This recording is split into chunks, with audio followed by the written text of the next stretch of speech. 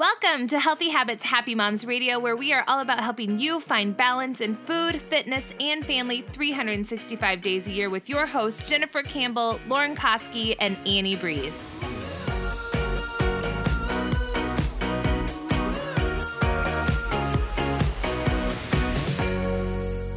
Welcome back to another episode of Healthy Habits, Happy Moms Radio. Lauren and Jen, how are you? Good. I'm good. How are you, Annie? Awesome. I can't complain. I'm here childless talking to you two, so it's always a good time, isn't it? It's also hard. It is. Yeah, we've got 3 time zones and 7, almost 8 kids. It can be a challenge. And we start early. We start early for me, so it's always like morning for me, afternoon for you guys. So I'm always running around my house like, we're starting recording at 9. Yeah, and like the babysitter's arriving at 9, and whenever I arrive at our podcast to start recording, I'm always stressed right out. And let's clarify that Jen means early. She means 9 a.m. Yeah, I mean, which is practically lunchtime for me. We sleep late in my family. Like my youngest got up at 8:30 today. That's nice. My youngest was up at like 5:30. So yeah, no. I can't. We're early risers. Okay, so Lauren and Jen came to me with this topic today. The topic is the Minnesota Starvation Experiment, which just really briefly was a study done almost 70 years ago, like 1944. It was a year-long study done on men in a semi-starvation mode, and they wanted to discuss the physical and the psychological effects of dieting. And I'm like, but why does this study 70 years old, done on men, why does it matter? Why should women care? Well, I think what we've seen is that the results of this study we're continuing to see today, and that the 3 of us see in the women of Balance 365. We see them coming into Balance 365, and the results of years, sometimes decades of dieting are prevalent.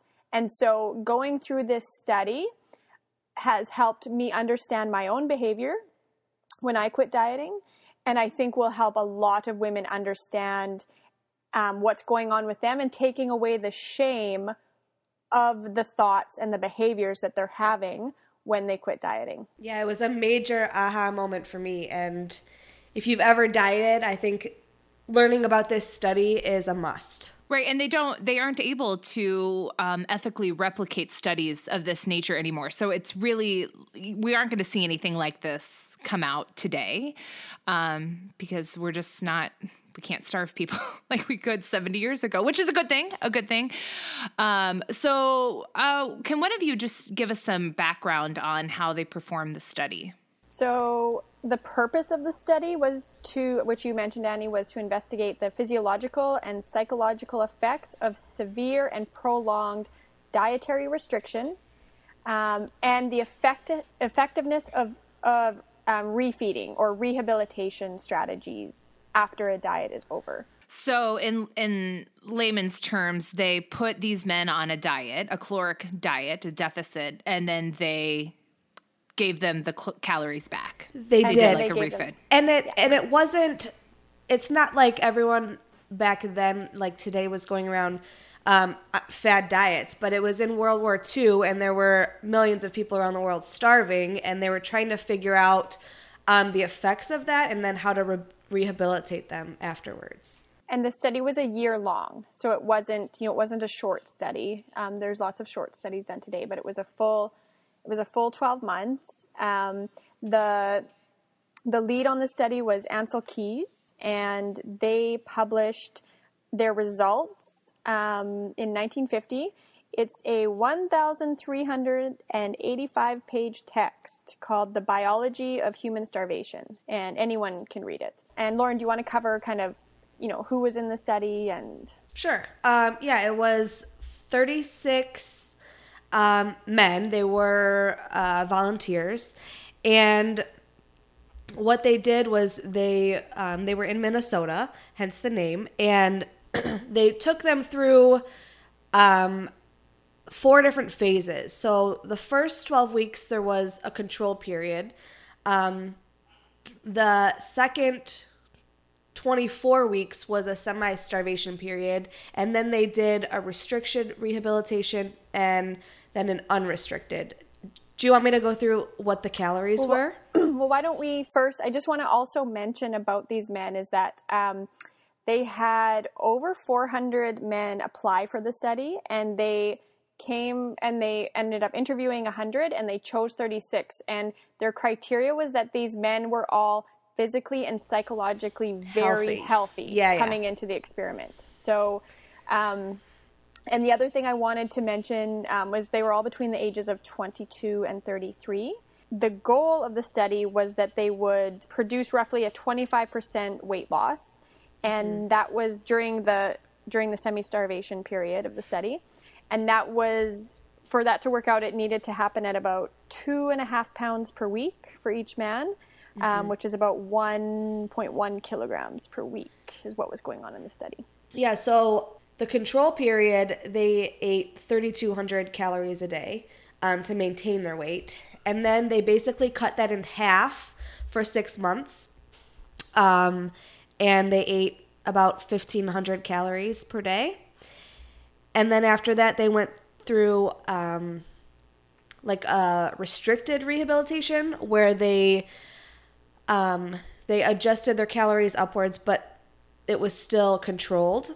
And then they went to an unrestricted for 8 weeks where they could eat. It was monitored, but there was no limit on how much they could eat. Right. So that was the basic timeline. And during the year, the men also, they had energy output requirements. So it's not that they, were just on bed rest, with these calories. They also had to, they were allowed to leave. So they slept in dorms, but they were allowed to leave. And, I read one man talked about, having to go out he went out for dinner with his girlfriend of the time, and so she's going to eat and he has to bring his meal with him. So they were allowed to leave, but they were required to do just like basic daily work assignments. Some did housekeeping tasks. Others were doing administrative work around the lab. Some attended university classes at the university they were at. And they were required to walk 22 miles per week, which is 36 kilometers for all the Canadians listening, which is about 5 kilometers a day. So not a huge distance actually, but so in addition to cutting their calories in half, they were also expending calories. And aside from the meal times, there was no restrictions placed on their social lives, and they all kept diaries throughout the whole process, which brought a lot of interesting situations to light when the study was over. Yeah, and they were fed twice a day, morning and lunch. Essentially, what these men did was they watched them eat a set amount of calories. They reduced the calories in half. Then they gave them back a little bit of the calories. And then they just said, eat what you'd like. Those were the kind of the phases of the diet. Those were the 4 phases. Yeah. And they watched what happened with their weight, with their psychological health, with their physical health. They kept the diaries, as you noted. And the findings were just really interesting. But the parallels, I can already see some parallels.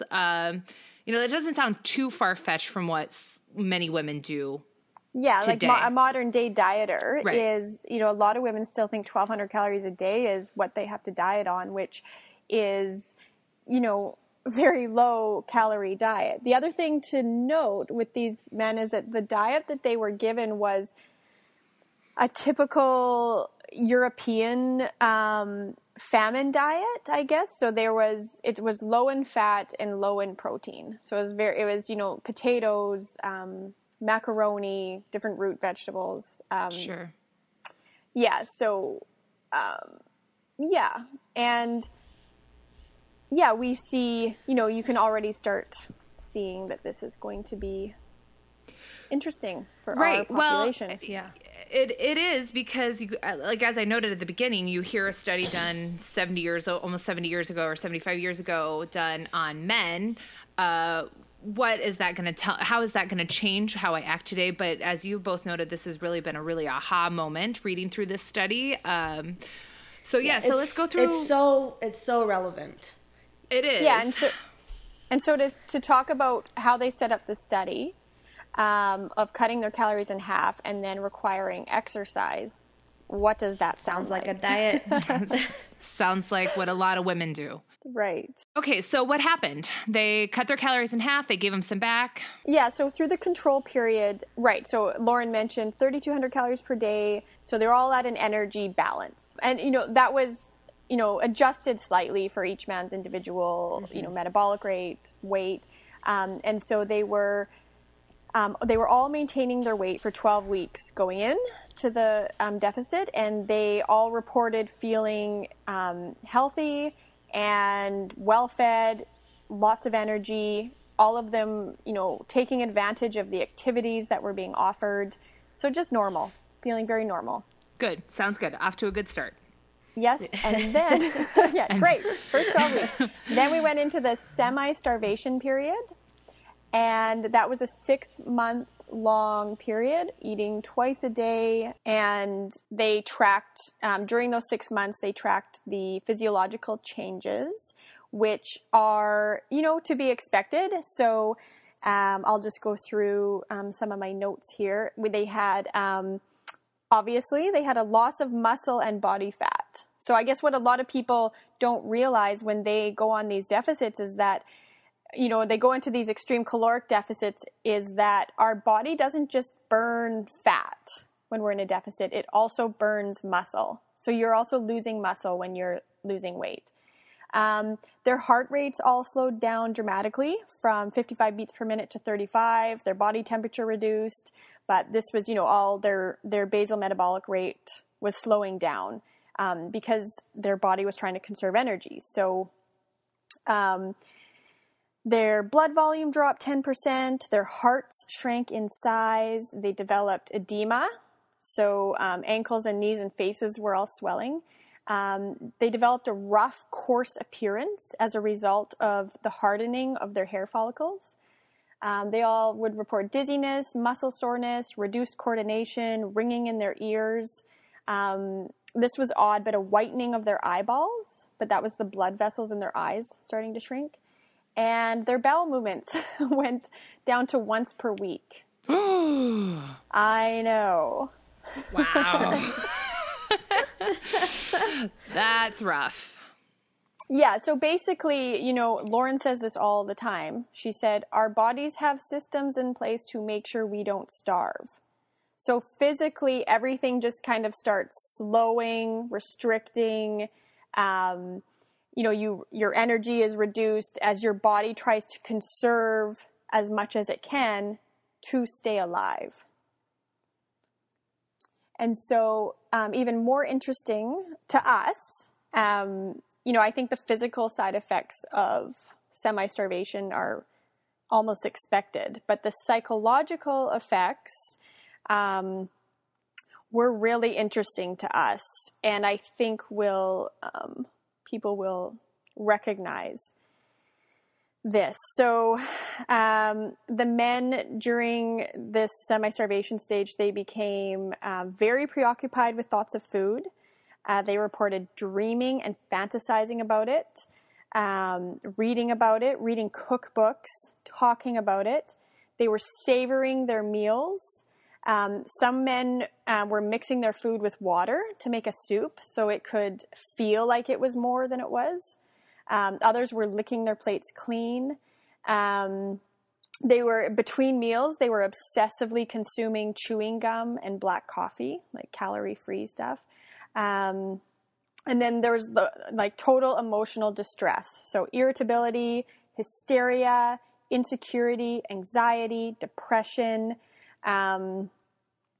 The participants reported feeling that their diet was impairing their concentration, their comprehension, their judgment. They became obsessed with cooking. They studied cookbooks, and some of them bought, even though they couldn't eat food, they purchased or stole food. One guy started stealing cups from coffee shops, and then again, just like the chewing gum and the water and... Yeah, actually, one man had to be excused from the study, and he started dreaming about cannibalism, and then he started cheating. So he would go out in the world, and he was like buying sundaes, milkshakes, and when the lead researcher sort of kind of confronted him about the cheating, he had like immense shame and broke down in tears. Yeah. So they had to excuse him from the study, and they had to check him into a psychiatric ward immediately. But within a few days of eating at normal levels again, all of that subsided. Interesting. Yeah, so it just shows like this, being in this and that guy actually, the one that started dreaming about cannibalism, he was excused really early on within a few weeks of the study. So it's interesting that they followed each man individually, so they know that the response to this dieting was very individual, where some could sustain it, some couldn't. I think they ended up excusing 3 people in total out of the 36 because of cheating. And then the other 33 were able to complete. But obvious with very severe physical and psychological damage. Yeah. So do we want to talk about the rehabilitation period? Yeah, that is interesting. Why don't you talk about the controlled... So they had the controlled rehabilitation, which was 12 weeks? Yes, I believe it was 12 weeks. And so they gave them more food, but it was controlled. And so a lot of the men still complained that they weren't getting enough food. They didn't feel like they were getting more food. Well, one of them, I'll just note, they broke the men up into 4 groups for the controlled phase, and each of those 4 groups were given a different caloric intake, and I think different macros too.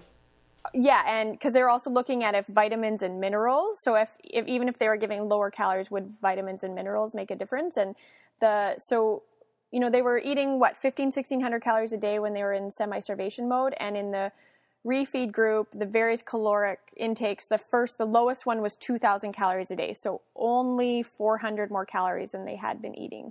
And so physical recovery started progressing in this phase, but it said that the mental state seemed to decline further. They kept up with licking plates, with the irritability, the mood swings.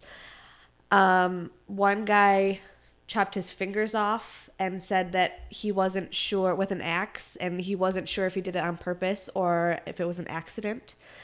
And then it says 3 months later, the subject's moods and social behavior started to regulate.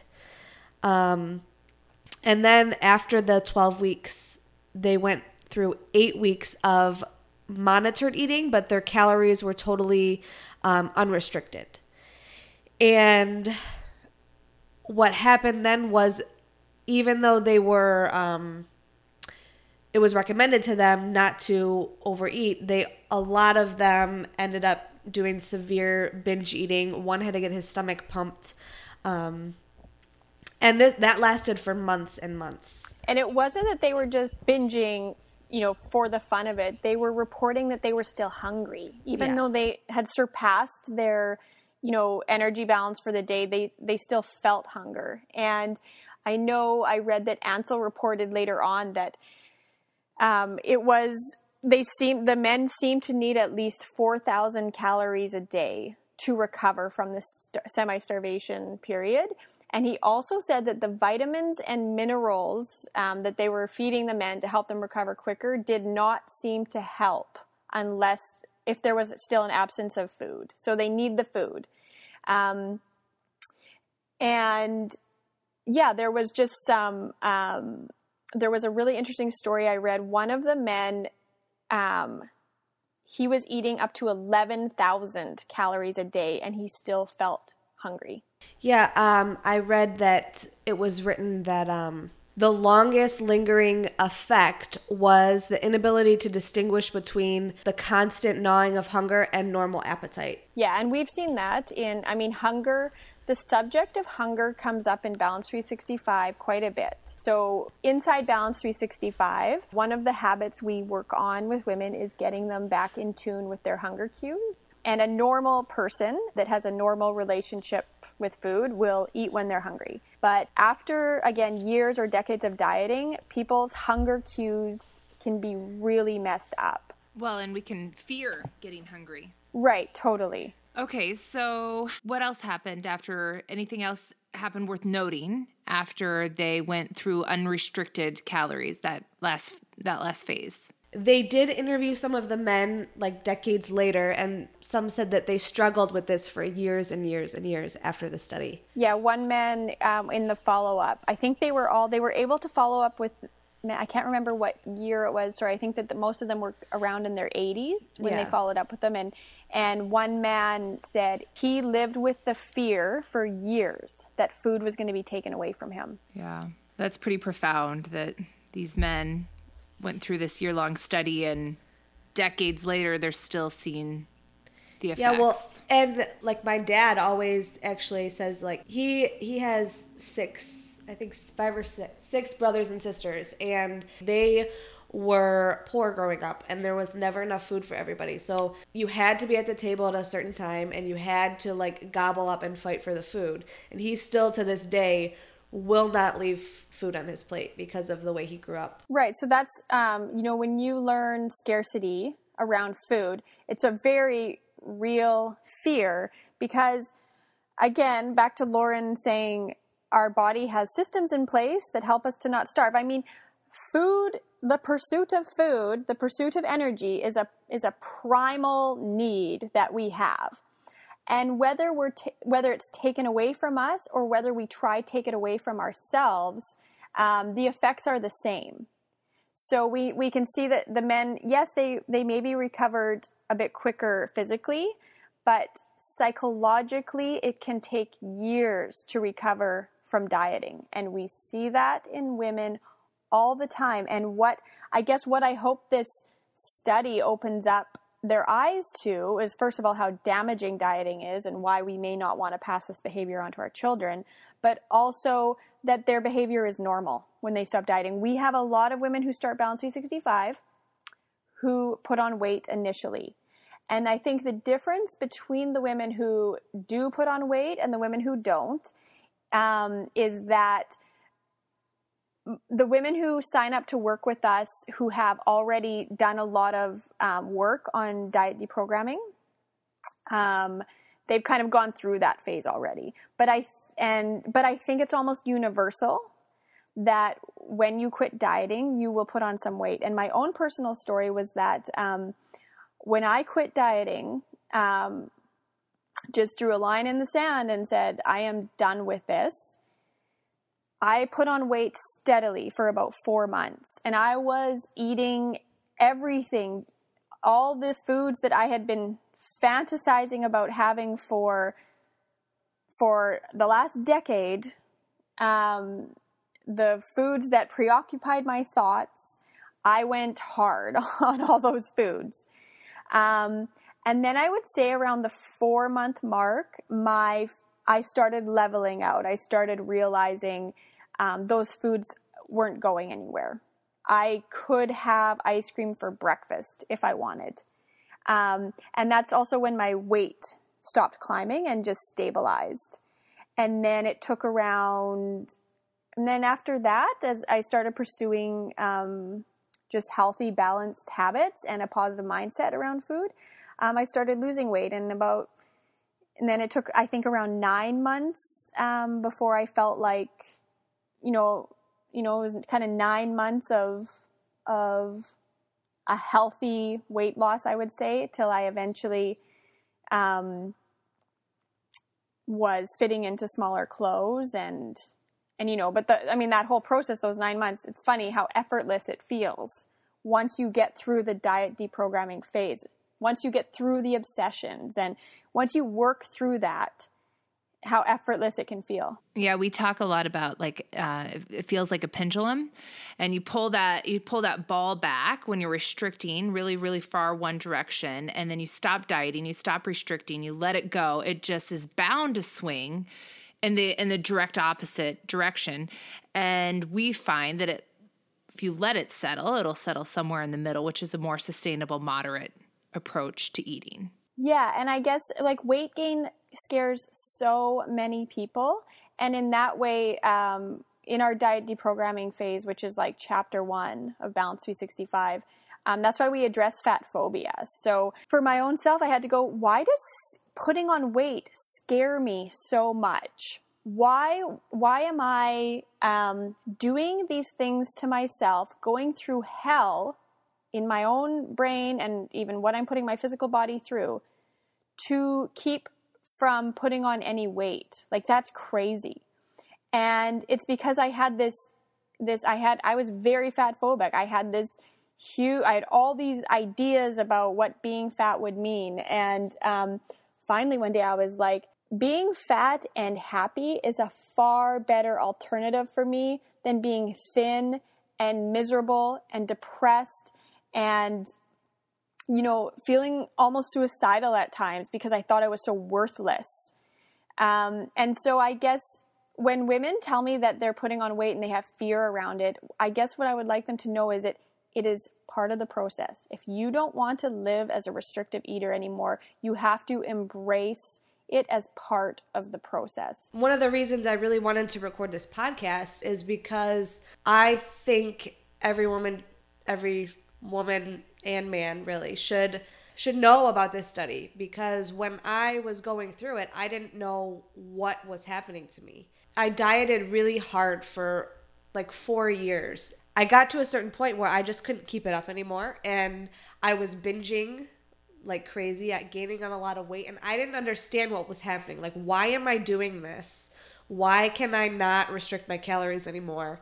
I actually went to a therapist because I thought I had binge eating disorder because I was trying to figure out what was going on with me.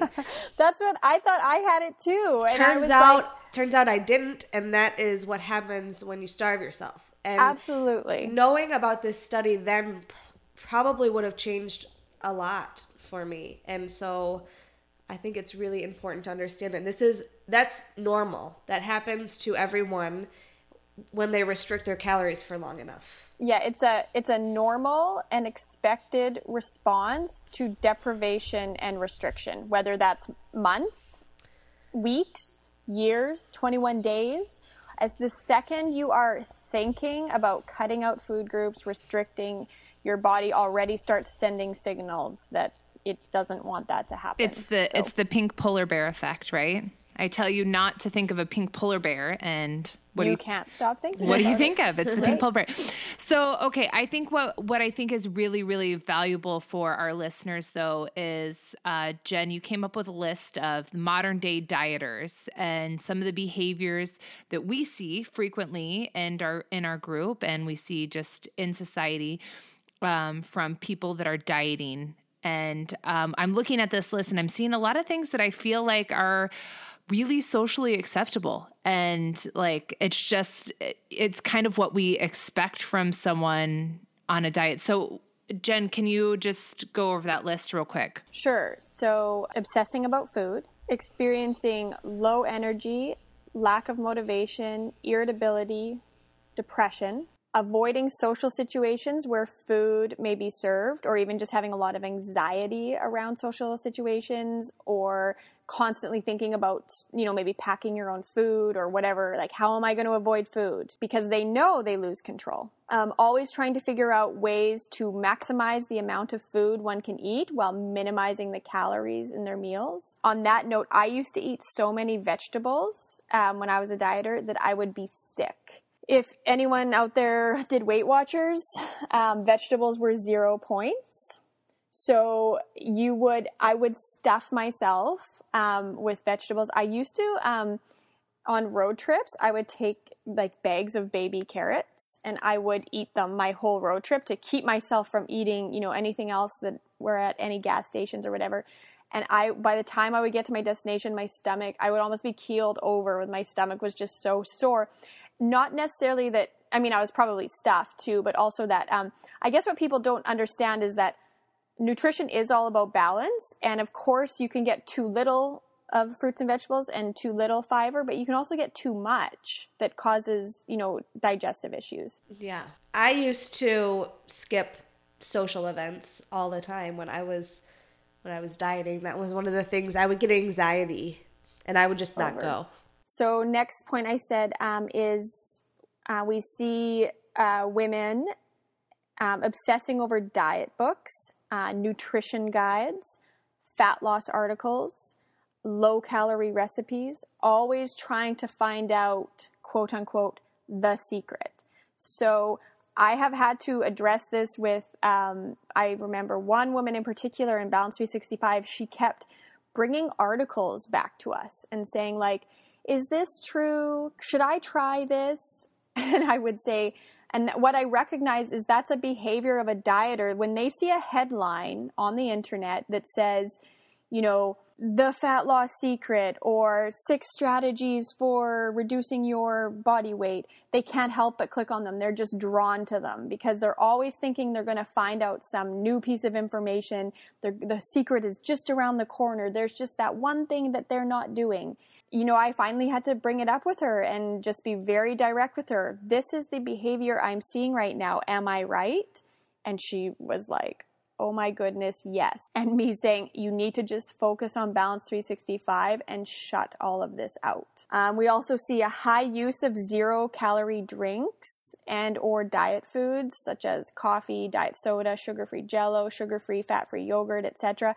And I'm not saying there's anything wrong with any of those foods. Like I have probably a diet soda every day or every second day. It's obsessing over those foods. So, one day I was sitting at a restaurant and the 2 women beside me were talking about how sick they were of sugar-free Jell-O because they were eating so much of it because they were dieting. Yeah, it's when you use it to avoid eating. Eating. Body dysmorphia we see. So the more weight that is lost, the less thin the dieter thinks they actually are.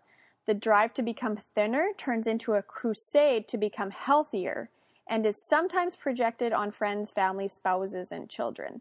So I'm not sure if we mentioned this earlier, but in the starvation experiment, one of the observations that researchers found was that the thinner the men became, the less thin they thought they were, and the fatter they thought people were around them. So it changed, it really gave them this body dysmorphia. And we see that in dieters all the time. Like, it's never enough. And when I was a dieter, it was never enough. I mean, I just couldn't stop. I remember going to Old Navy with my aunt and buying a pair of size 0 jeans when I was at my most sick and unhealthy.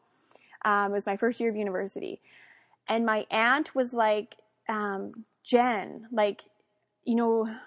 and, for reference, I'm 5'9". I am not naturally a size 0 at all.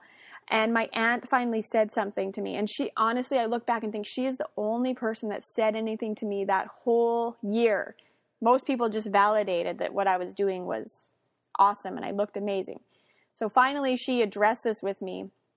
And, but at that time I was like, oh, she's crazy. And I still didn't think it was enough. I still had so much criticism about my body. And I look back now, I'm like, what was I gunning for? Like 00? Yeah, I had children's sizes. Oh my goodness. I had literally the exact same experience. I was a size 0, definitely not naturally a size 0. And I had one friend who was like, wow, you're really thin, showing some concern. But I brushed her off and was like, what?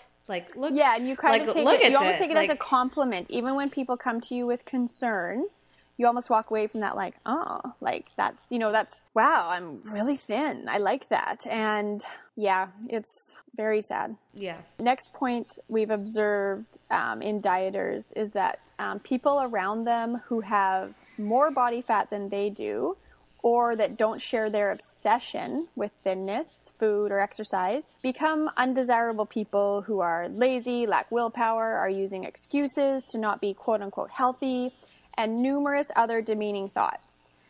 Because the problem is never the dieter, it's everybody else. And then bringing that back to myself is when I was a dieter, I couldn't understand anybody who wouldn't be obsessed with it the way I was. Like, come on, this is health. This is us getting healthy. And that person's just doesn't want to be healthy. They're lazy. They're a drain on our society. They're using up all the healthcare dollars. But really it's just a way to like, you're sick. Like, I was sick and I was just and that's what mental health issues do. They're tricky, and you're always trying to validate that what you're doing is right and everybody else is wrong.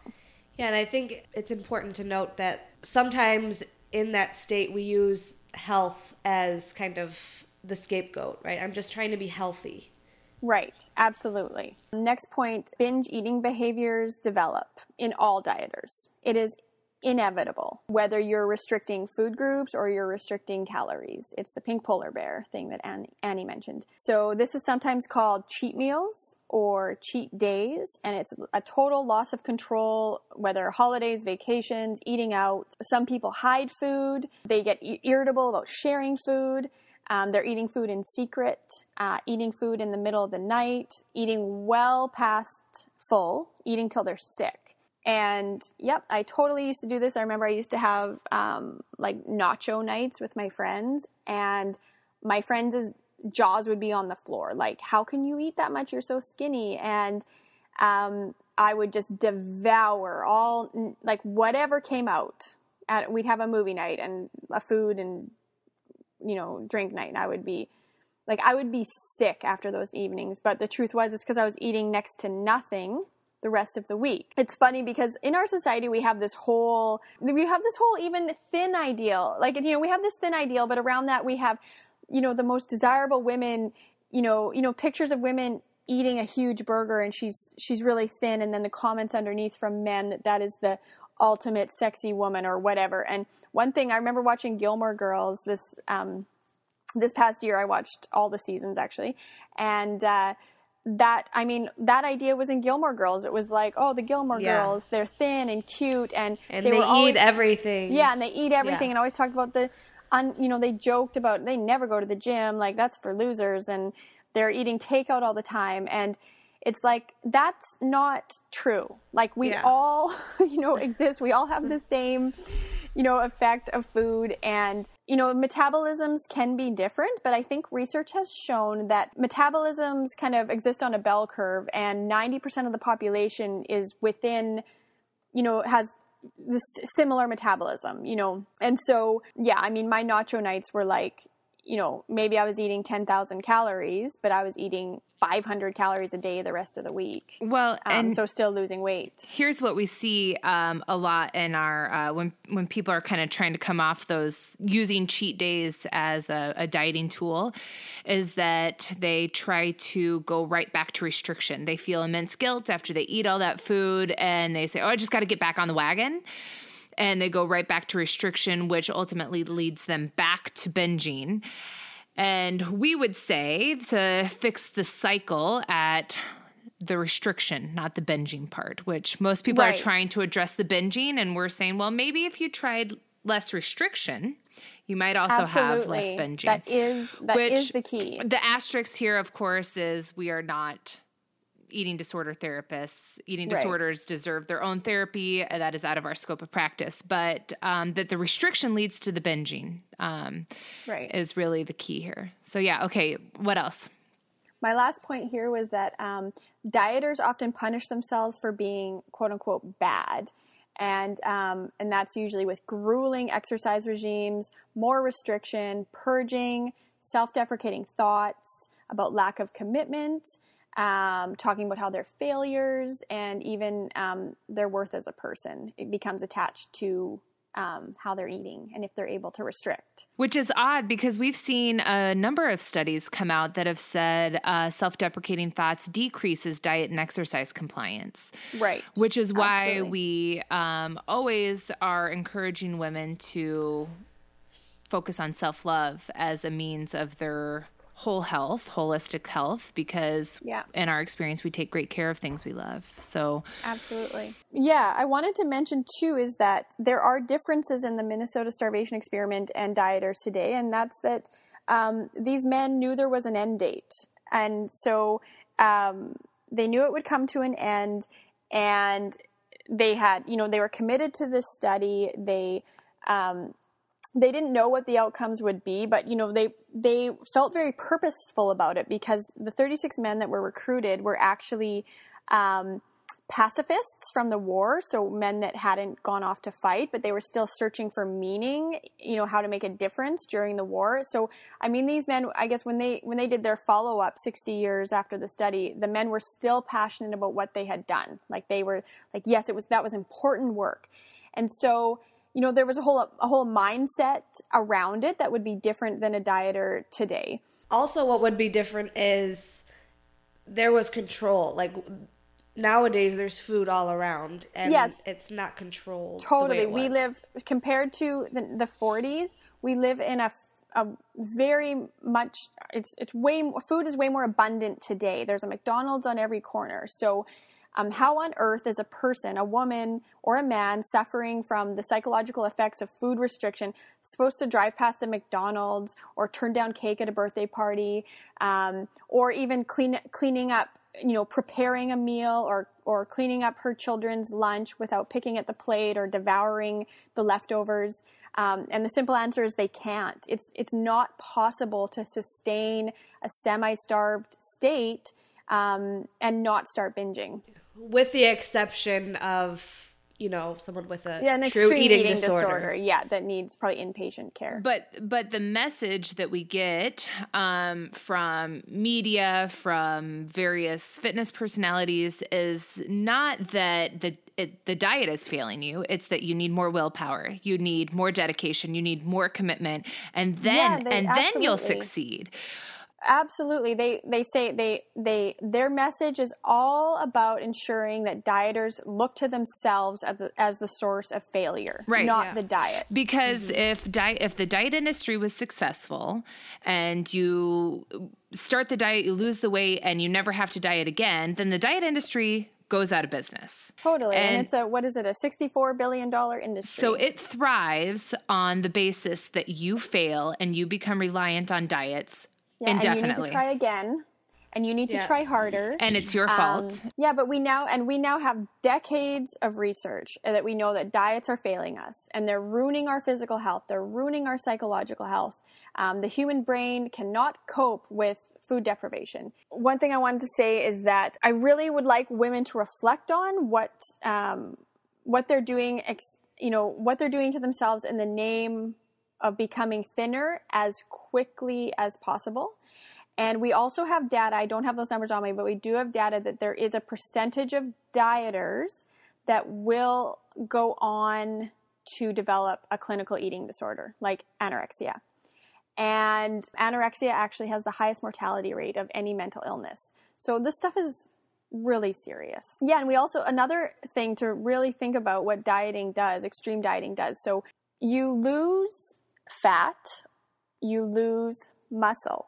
When you come off the diet and you have all these strong cravings, and you're trying to refeed and you can't satisfy your hunger, you put on fat and maybe a little bit of muscle, because we build muscle. But when we're in a caloric surplus, we put on fat. So over time, dieters that just keep going back to diets, all they're doing is they're decreasing their muscle mass, which we want to keep, and they're increasing their body fat percentage, even if they end up losing a bit of weight. Which ultimately moves them further away from the goal that likely drove them to dieting in the first place. Right, because most women we know, they say they have weight loss as a goal, but we know that they actually mean fat loss. Most people want to hold on to as much muscle as they can and lose some body fat.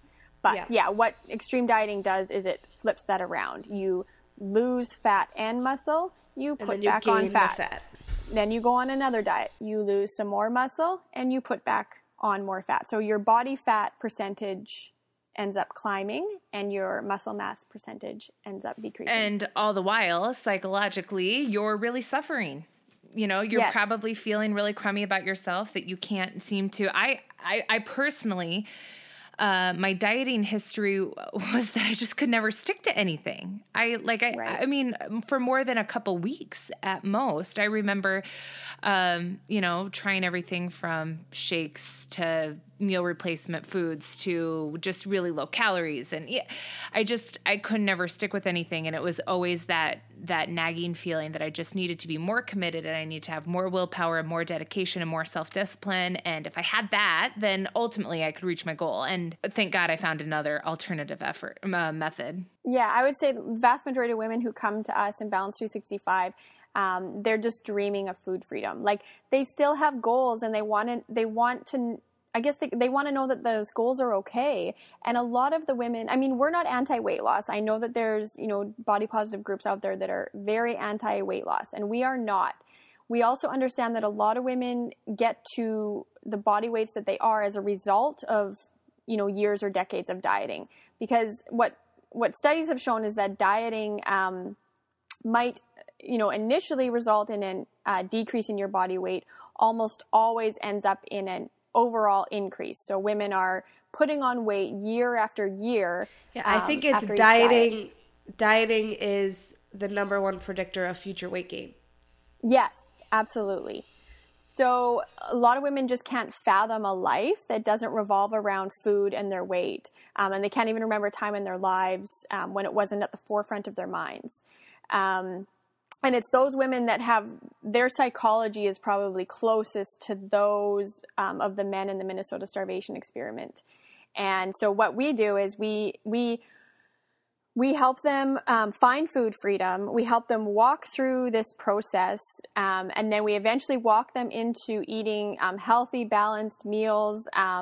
We help them eat more intuitively. We help them get in touch with their body cues again. We even help them with fat loss strategies that are healthful, and letting people know when it's healthy to pursue weight loss and it isn't. And somebody asked us that the other day. They said, "How do I know if weight loss is something I should be pursuing or not?" And I said, if it doesn't feel good for you, it's not good for you. Like, don't go there. And there was a long time in my life where even the thought of weight loss for me was triggering. I would I could feel myself just almost getting anxious around it. And I couldn't do it. Couldn't do it at all. But even this past spring, when I thought, I put on a little weight over winter, and I thought I wouldn't mind, just coming down a little bit.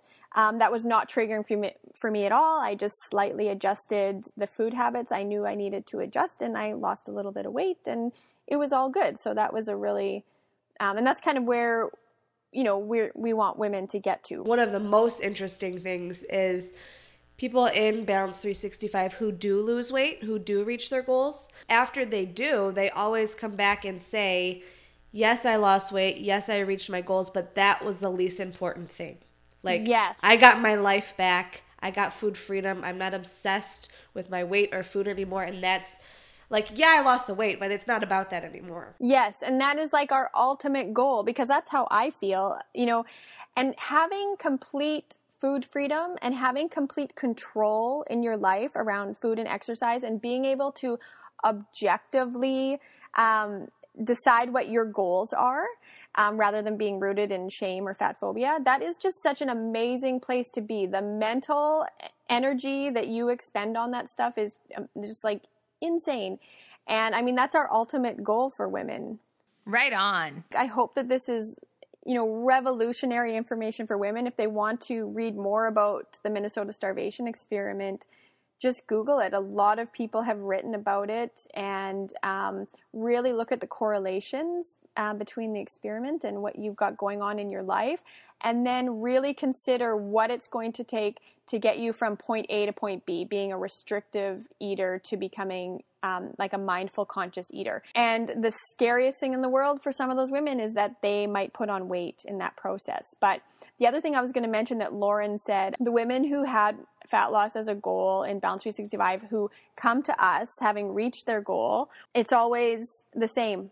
They trusted us. and they trusted the process. Exactly. This is, I feel like I say this to our members a lot of times, but we really are concerned with big picture thinking, like long-term sustainable success, because I think especially dieters, I know when I was dieting, I was always concerned about like the week, the month, getting the day, the meal. Yes. Getting to that reunion, getting to that wedding. I just like I always had this like short-term deadline. How quickly can I lose 10 pounds, 20 pounds? If I start now, I can lose X amount of weight by this. If I start next week, I can use, it was just always this fascination with this timeline. And we are way more concerned with progress over the course of a year, 2 years, 3 years, 4 years. And we've had women in our program for years that are still slowly just making continual progress. What we say in our group is, Rome wasn't built in a day, but they were laying bricks frequently, and that they're taking steps, maybe not necessarily towards decreasing their weight, but that ultimately serve them in their quest for health. Yeah, right. I think one of the things Jen said that I want to touch on again too is trusting the process, because what we see happen a lot of times is people start this process and then they panic. Mm-hmm. Because they start going through the process where they're like, okay, if I can eat whatever I want, I'm just going to eat and eat and eat and never stop. And then they panic. The panic sets in and they start looking at another diet. And it's like, no, that's part of the process. You have to follow that through and you will come out the other side. You will. And that's the thing, especially with our support. I mean, Balance 365 comes with a whole support system. It comes with Balance 365 coaches, including us three. And it comes with a whole community of women also going through this process, or the women that are through the other side. So you have all that reassurance from the women who are on the other side saying, just keep going, just keep working on it, just keep, pursuing the growth and surrounding yourself with the messages that you need to hear right now. And it's so great because we're not a quick fix that now our company is 2.5 years in. So we have some amazing success stories now, but because we're not a quick fix company, it was really hard for us at first because we couldn't, even the first year, it's like, well, everyone wants to know where the success stories are. And it's like, well, this is a journey. Like I can't, we're not putting people through a 4-month program and showing a before and after. But now we have women who, I would say, we call it, it's a lifetime course. I mean, when you buy Balance 365, you have access to it for life, but it includes 12 months of the community, and the coaching. And you can continue on after that if you so choose, but that is what's included in your initial startup price. And, we also have this money back guarantee for 30 days. And so we do have, the odd time. We have really low rates, actually, of people leaving and requesting refunds as far as online programs go. However, I would say most of those women kind of the panic sets in and they're still kind of in that all or nothing mindset, and they join us and they're like, I can't do this. This is not fast enough for them, or they're just so terrified of going through diet deprogramming that they just can't do it. And I'm always so sad because I think, oh my gosh, if you could just look at the women who have been with us and our Balance 365 lifers, you would see where you could be in 12 months, and it's so worth it. It's just not so obvious in the beginning, and it's so scary in the beginning because you're so uncomfortable. Yeah, it can be scary to let go of some of those rituals around food and dieting that people have kind of grown to trust, Right. But we ask for your trust and your faith, and you're in good hands. Yes. Yeah. All right. Good chat. Good chat. All right. Thanks, ladies. If you like what you heard today, I invite you to check out our free 30-minute workshop where Jennifer, Lauren, and I discuss how to reach your goals without dieting extremes and how to have fun while you get there, which you can find at balance365.co. That's BALANCE365.co, as well as join nearly 30,000 women across the globe in our free Facebook community at Healthy Habits, Happy Moms. And if you really like what you heard today, be sure to give it a review on iTunes so we can keep bringing you amazing content. Thanks, everyone.